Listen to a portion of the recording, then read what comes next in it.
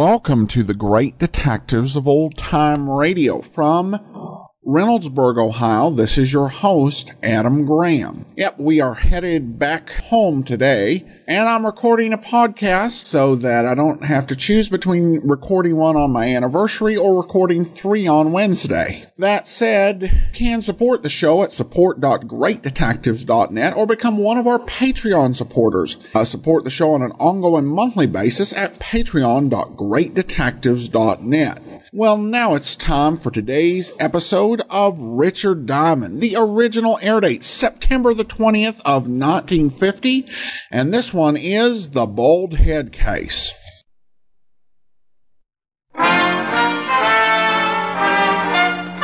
Listen while the makers of Rexall drug products and 10,000 independent Rexall family druggists bring you Dick Powell as Richard Diamond, private detective.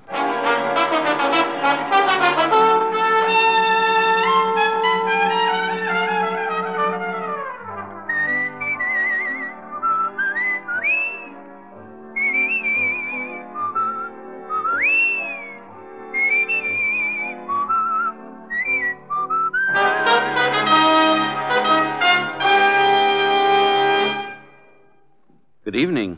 This is your Rexall family druggist with a welcome from the 10,000 independent druggists who have made the word Rexall part of our own store names.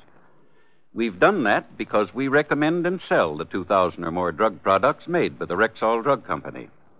Like Rexall Milk of Magnesia, for example. Here's the milk of magnesia that's so pure and creamy smooth, so free from that unpleasant earthy taste. Even children spot the difference.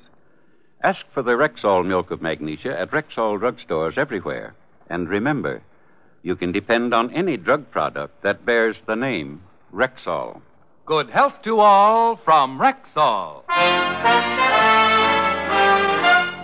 Now your Rexall family druggist brings you a transcribed half hour with Richard Diamond, private detective, starring Dick Powell.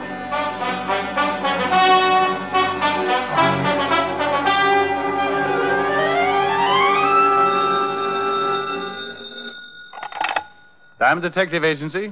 With camels who know their detectives best, it's Diamond 2-1. Ricky? I won't admit a thing. Last person who called me Ricky sold me stock in a bubblegum factory. Whole deal blew right up in my face. Ricky, this is Pat. I'm in trouble. Bad trouble. Somebody steal your last name? This is Pat Stens.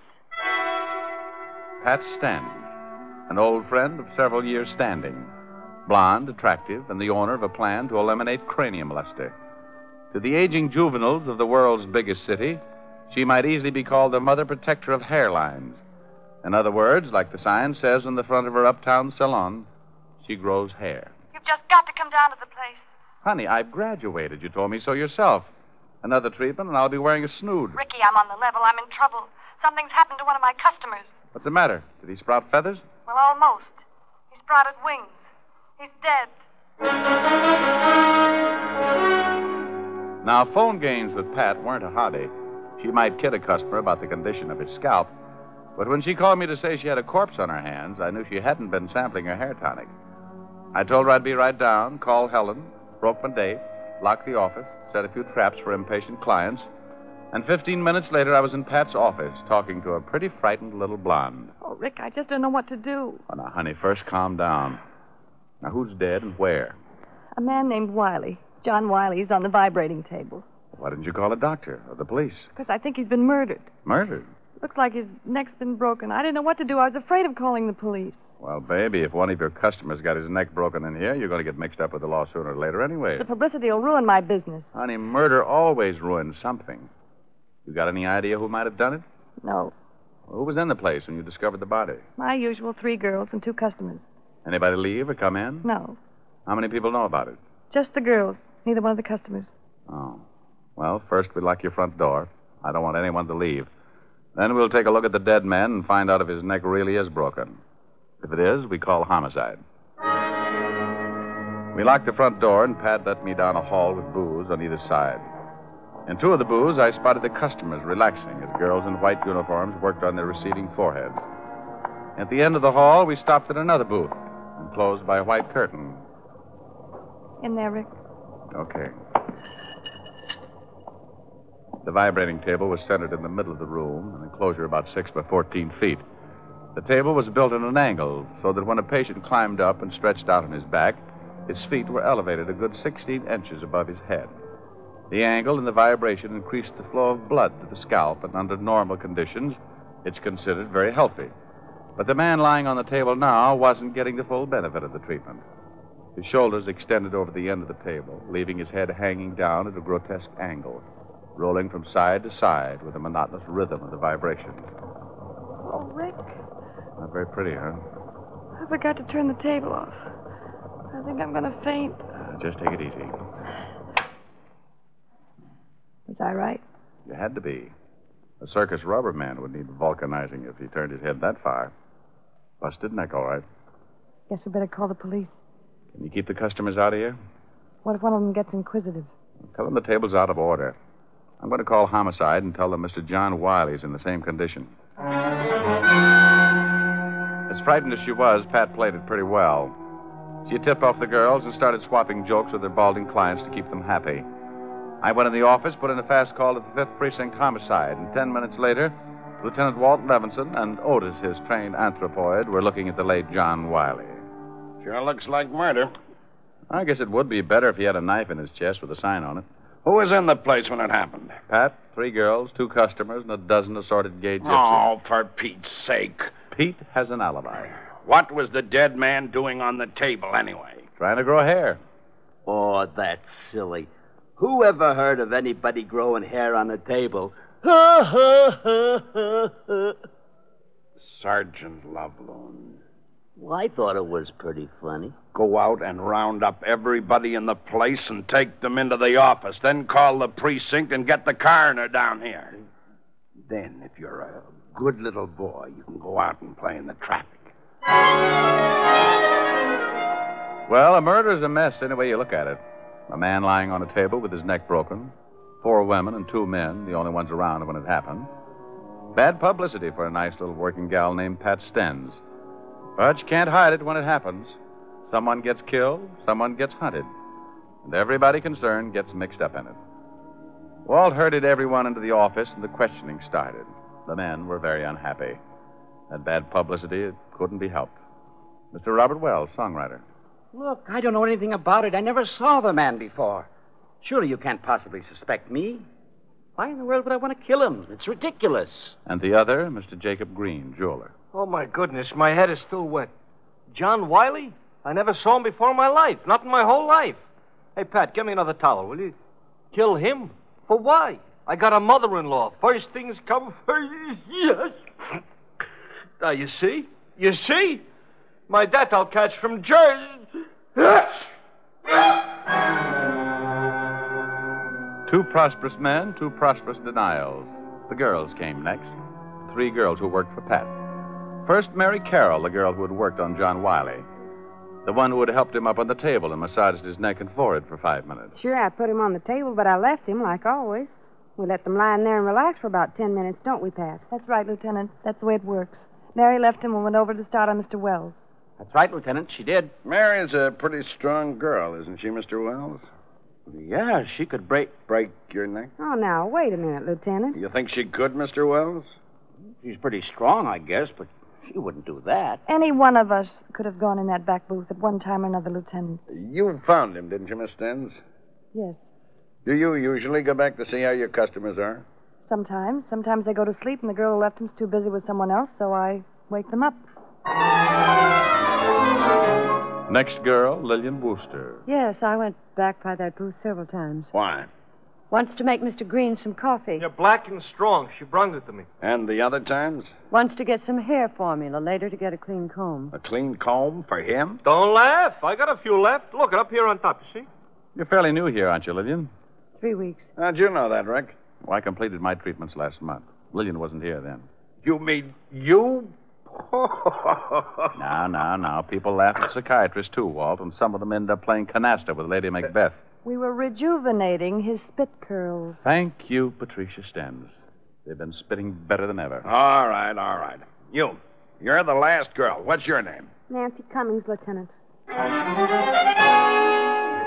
The last girl in her story was no different than the others.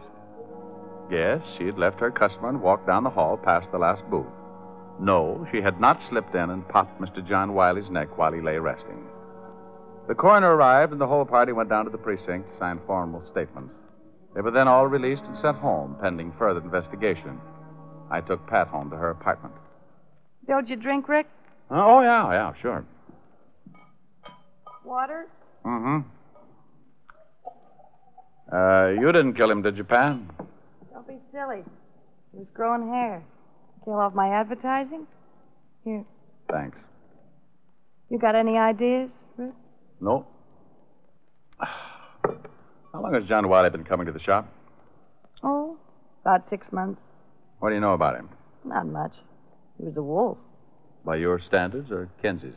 He got grabby occasionally. Put him straight. Know what business he was in? Well, whatever it was, he had a lot of money. Big tipper. Oh, excuse me. Yes. Oh, yes, just a minute, Lieutenant. It's for you, Rick. Thanks. Hello, Fatty. I got something on the dead man. Got a record. Blackmail. Oh? Know where he lived? We're checking. Now, wait a minute. Pat, you wouldn't by any chance know where John Wiley lived, would you? Well, I send a bill to him every month. I've got a duplicate set of books here in the apartment. I'll get the address. Walt, Pat's got his address. I found something else in his personal effects. Key to a safety deposit box. Otis is checking to find out which bank. Well, we should at least have the answer by doomsday. Here's the address, Rick. John Wiley, 709 East 45th Street.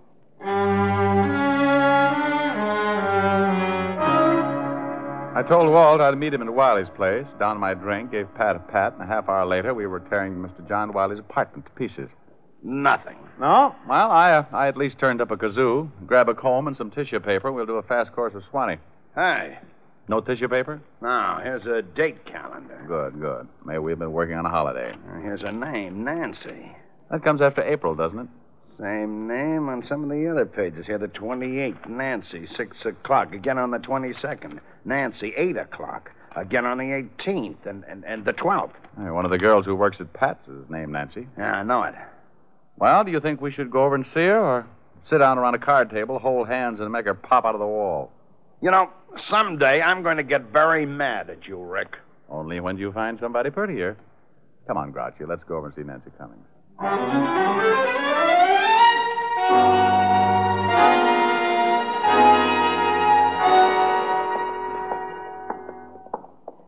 Here's her apartment.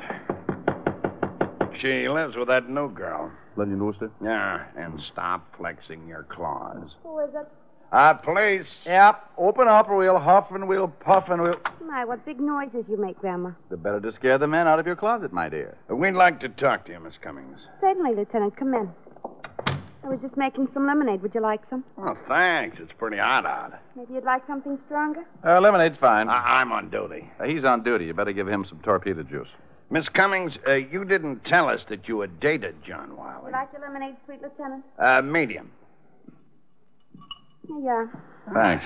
You never asked me if I dated John Wiley. The lieutenant found your name written on Wiley's date book. I've been out with him 6, 7 times, I think. You know what his business was? We never discussed it. Ever meet any of his friends? No.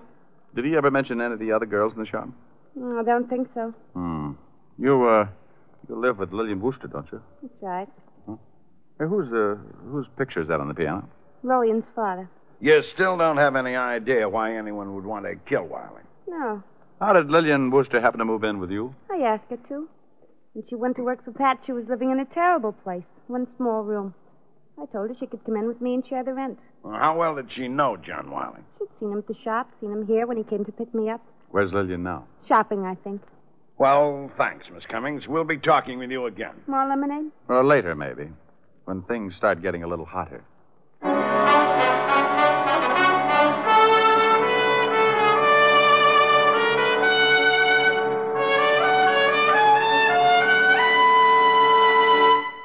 Before we continue with the adventures of Richard Diamond, private detective, here's your Rexall family druggist. Here's an important fact about Rexall aspirin I'd like you listeners to remember. It's simply this. There's no faster-acting aspirin made. Oh, but what do you mean by fast-acting? Well, ma'am, aspirin itself is too fine to hold together in tablet form. So it has to be bound with an ingredient that will quickly disintegrate. That is, break up the tablet. So the aspirin itself will immediately be free to do its job. Well, you mean the aspirin can't go to work until the tablet breaks up? Exactly. And that's why Rexall scientists developed a binder so low in moisture content it begins to break up the very second it touches water. Now, that means that when swallowed with water, the 5 full grains of pure aspirin in every Rexall aspirin tablet are ready to go to work for you even before they reach your stomach. Well, that's fast enough for me. And it's fast enough for 10,000 family druggists, too. Quality like that is what we're talking about when we tell you you can depend on any drug product that bears the name Rexall. And now back to tonight's adventure with Richard Diamond, Private Detective, starring Dick Powell. 3 in the afternoon, out of Nancy's cool apartment and down in the blistering street.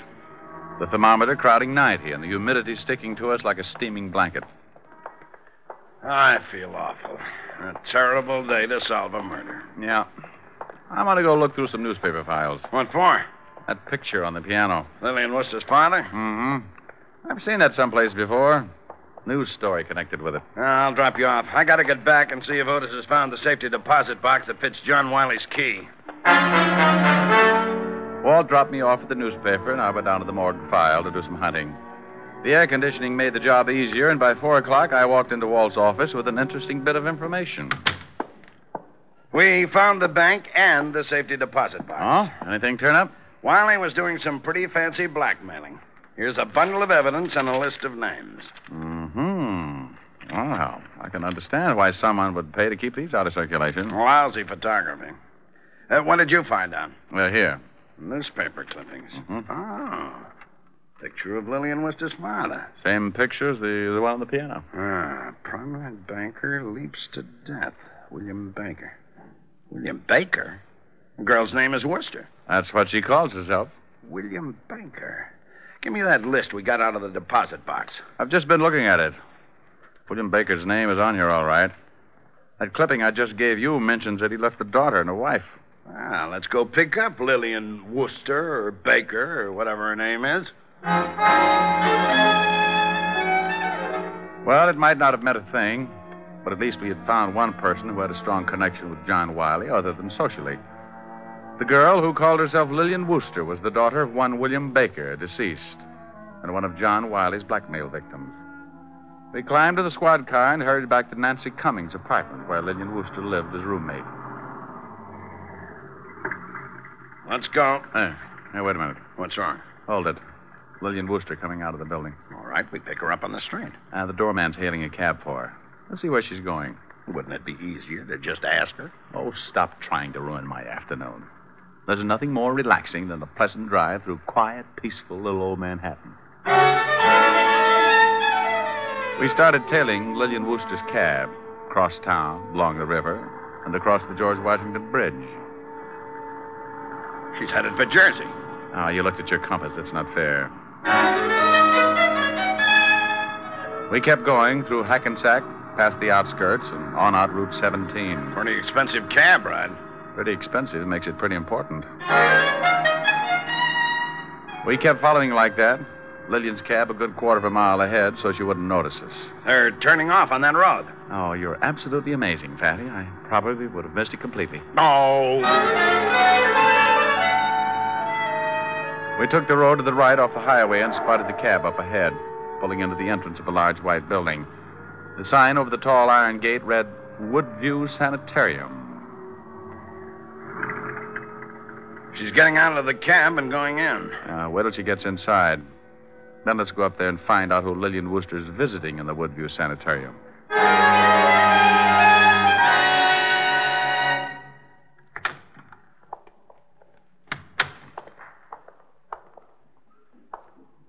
Yeah? Something I can do for you? I'm looking for a girl. You know, honey, something that doesn't look like a man. Now, you stay out of this, Diamond. Don't you start getting me confused again. He gets confused? At the drop of a hat. Watch, I'll drop my hat. Now, you stop that. He doesn't like it, does he? Oh, it nearly drives him with... Now, you understand. Yes, of course. Where are you going? I think you better talk with Dr. Gerson. All right, run him out. Temper. Rick, I swear if you don't stop these confounded routines... Routines? Well, you know what I'm talking about. Who's on first base? Oh, don't you know who's on first? Huh? I'm Dr. Gerson. My friend here is given to mass demonstrations in the aisle. Oh, shut up, Rick.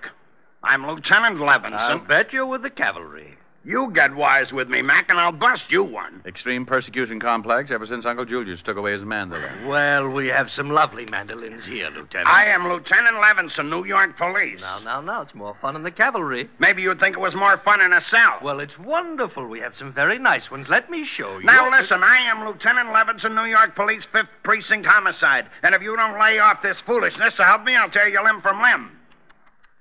I'll get some help. You won't get anybody. Get away from that phone. Look, I think you better let him tell you why he's here. Will it calm him down? I'm here trying to catch a girl. Oh, Rick.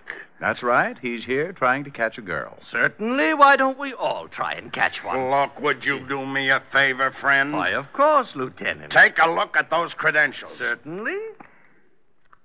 Oh, my goodness. I'm afraid he's a real policeman. I need no help from you, Mr. Diamond. Grouchy. Oh, my goodness. Satisfied? Well, yes. Aren't you a little out of your territory, Lieutenant? I am not making an arrest. Just trying to catch a girl. I am following a girl. She may be a murderess. She came in here a few minutes ago. You mean Miss Baker? Then Baker is her right name? Who's she seeing? Her mother. What's wrong with her mother? Mrs. Baker is seriously ill. Have anything to do with her husband's suicide? Everything to do with it? I doubt Mrs. Baker will ever recover. We went back out to the car and tried to put it all together. Lillian's father had jumped off a roof. He was being blackmailed and couldn't take it. The shock had driven Mrs. Baker into a permanent breakdown, and John Wiley had been responsible for the whole thing. Motive enough for Lillian to get a job with Pat Sten so she could get her hands on John Wiley's neck. We waited until Lillian's cab turned out of the driveway and headed back for New York. We stayed close, watched her get off at her apartment. Then we went over to see Pat Sten's.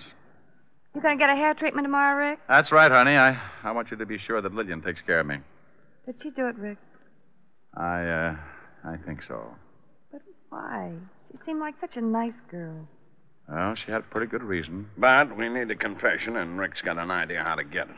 I want Lillian working on me through the whole treatment, especially when I get on the vibrating table.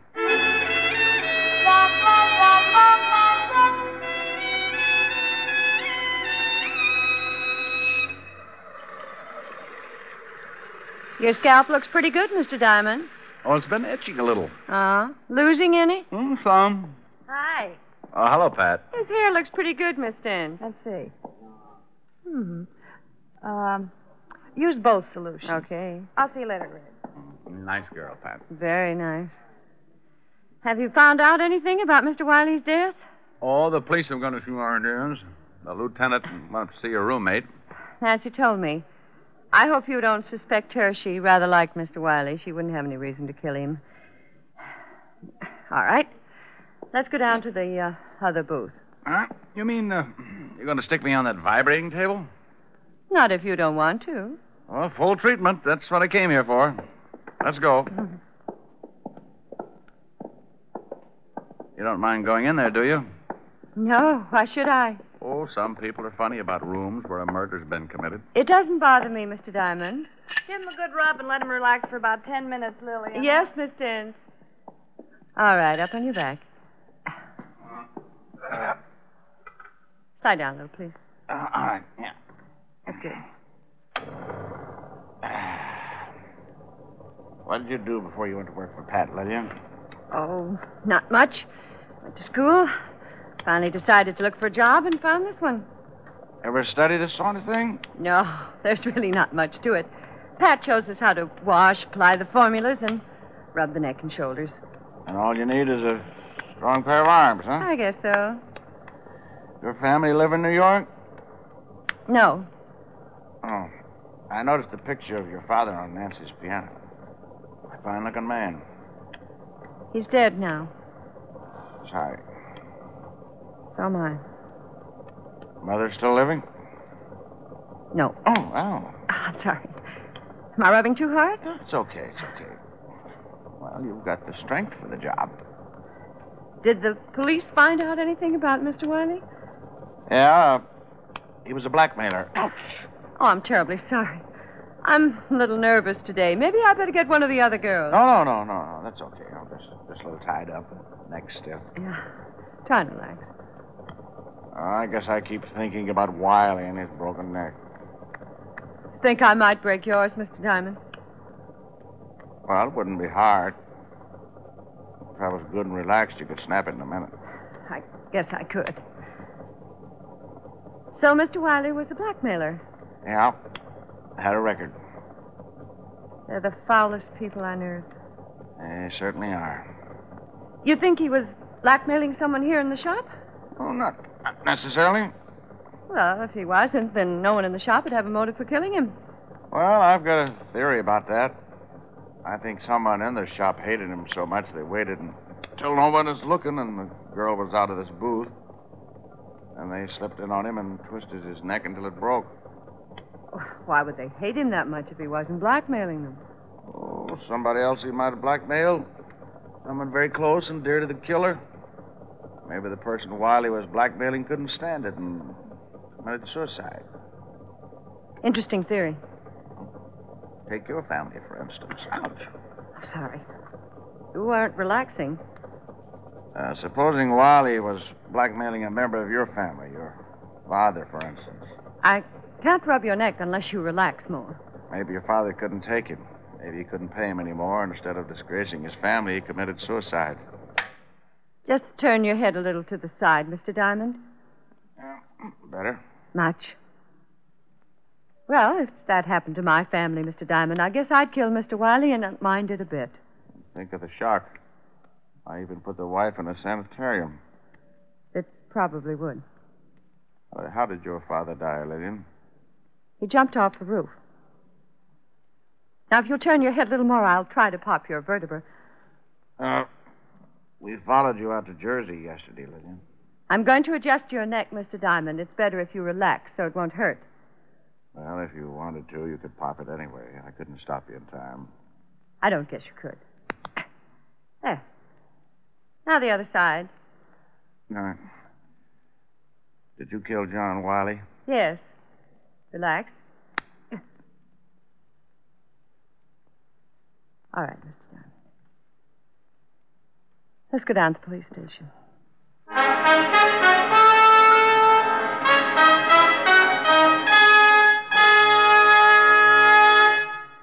Again, here's your Rexall family druggist.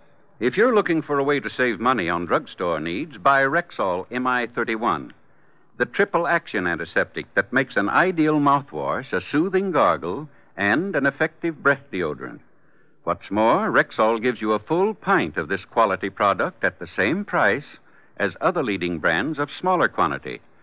Ask for Rexall MI31 at any Rexall drugstore. And remember, you can depend on any drug product that bears the name Rexall.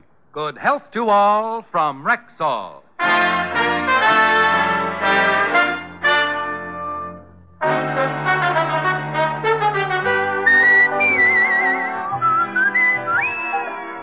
Richard Diamond, Private Detective, stars Dick Powell in the title role and is written by Blake Edwards with music composed and conducted by Frank Worth. Featured in tonight's cast were Mary Jane Croft, Ted DeCorsia, Wilms Herbert, Virginia Gregg, B. Benaderet, and Larry Dobkin. Richard Diamond, Private Detective, is transcribed in Hollywood by Jaime Del Valle. This is Bill Foreman inviting you to be with us next Wednesday at this time when we will again bring you Dick Powell as Richard Diamond, Private Detective.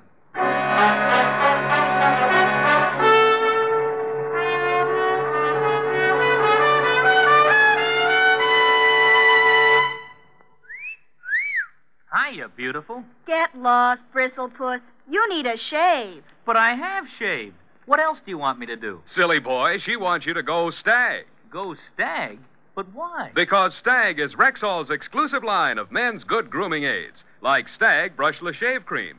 No fuss, no massage, just smooth it on, and presto, you get a clean, close shave. Your face stays smooth and whiskerless all day long. I'll do it. I'll go Stag. That's it. Join the Stag line now at Rexall drugstores everywhere. Yes, to make girls care. Go Stag. This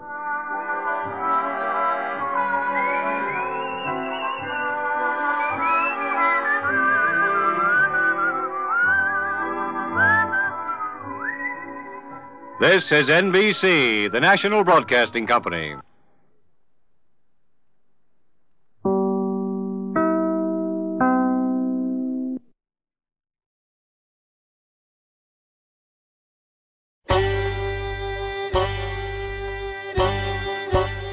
Hi, this is Andrew from OTRWesterns.com. I wanted to invite you to come take a look at our site where we put out podcasts of old-time radio westerns. Check us out at OTRWesterns.com. You're listening to The Great Detectives of Old Time Radio with Adam Graham. Now let's get back into the show.